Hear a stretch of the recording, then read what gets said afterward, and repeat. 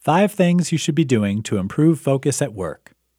Are you someone that skips from task to task at work without spending a significant amount of time on any one thing?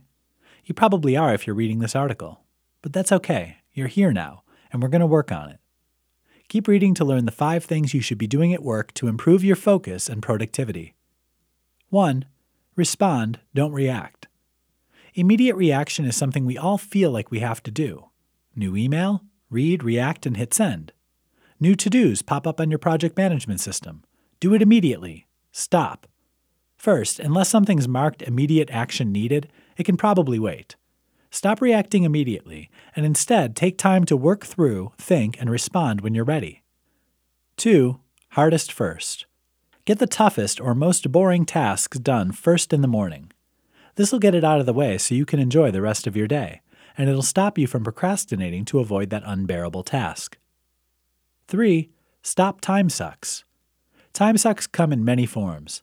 Notifications, social media, and cleaning out your deleted email files are great examples. You're giving up your valuable time to those things that can wait, and instead, most likely creating a backlog of work for yourself. Do whatever it is you need to do to remove the temptation and get back to work. 4. Make a to-do list. A game plan for your day is possibly the most valuable tool you have at your disposal.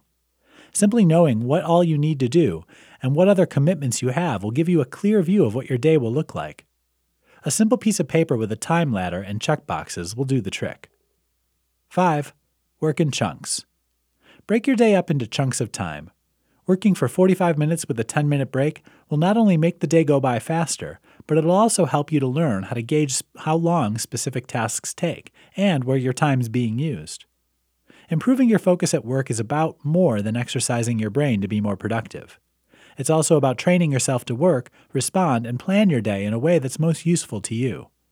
This will look different for everyone, but with time and practice, you can become an effective worker.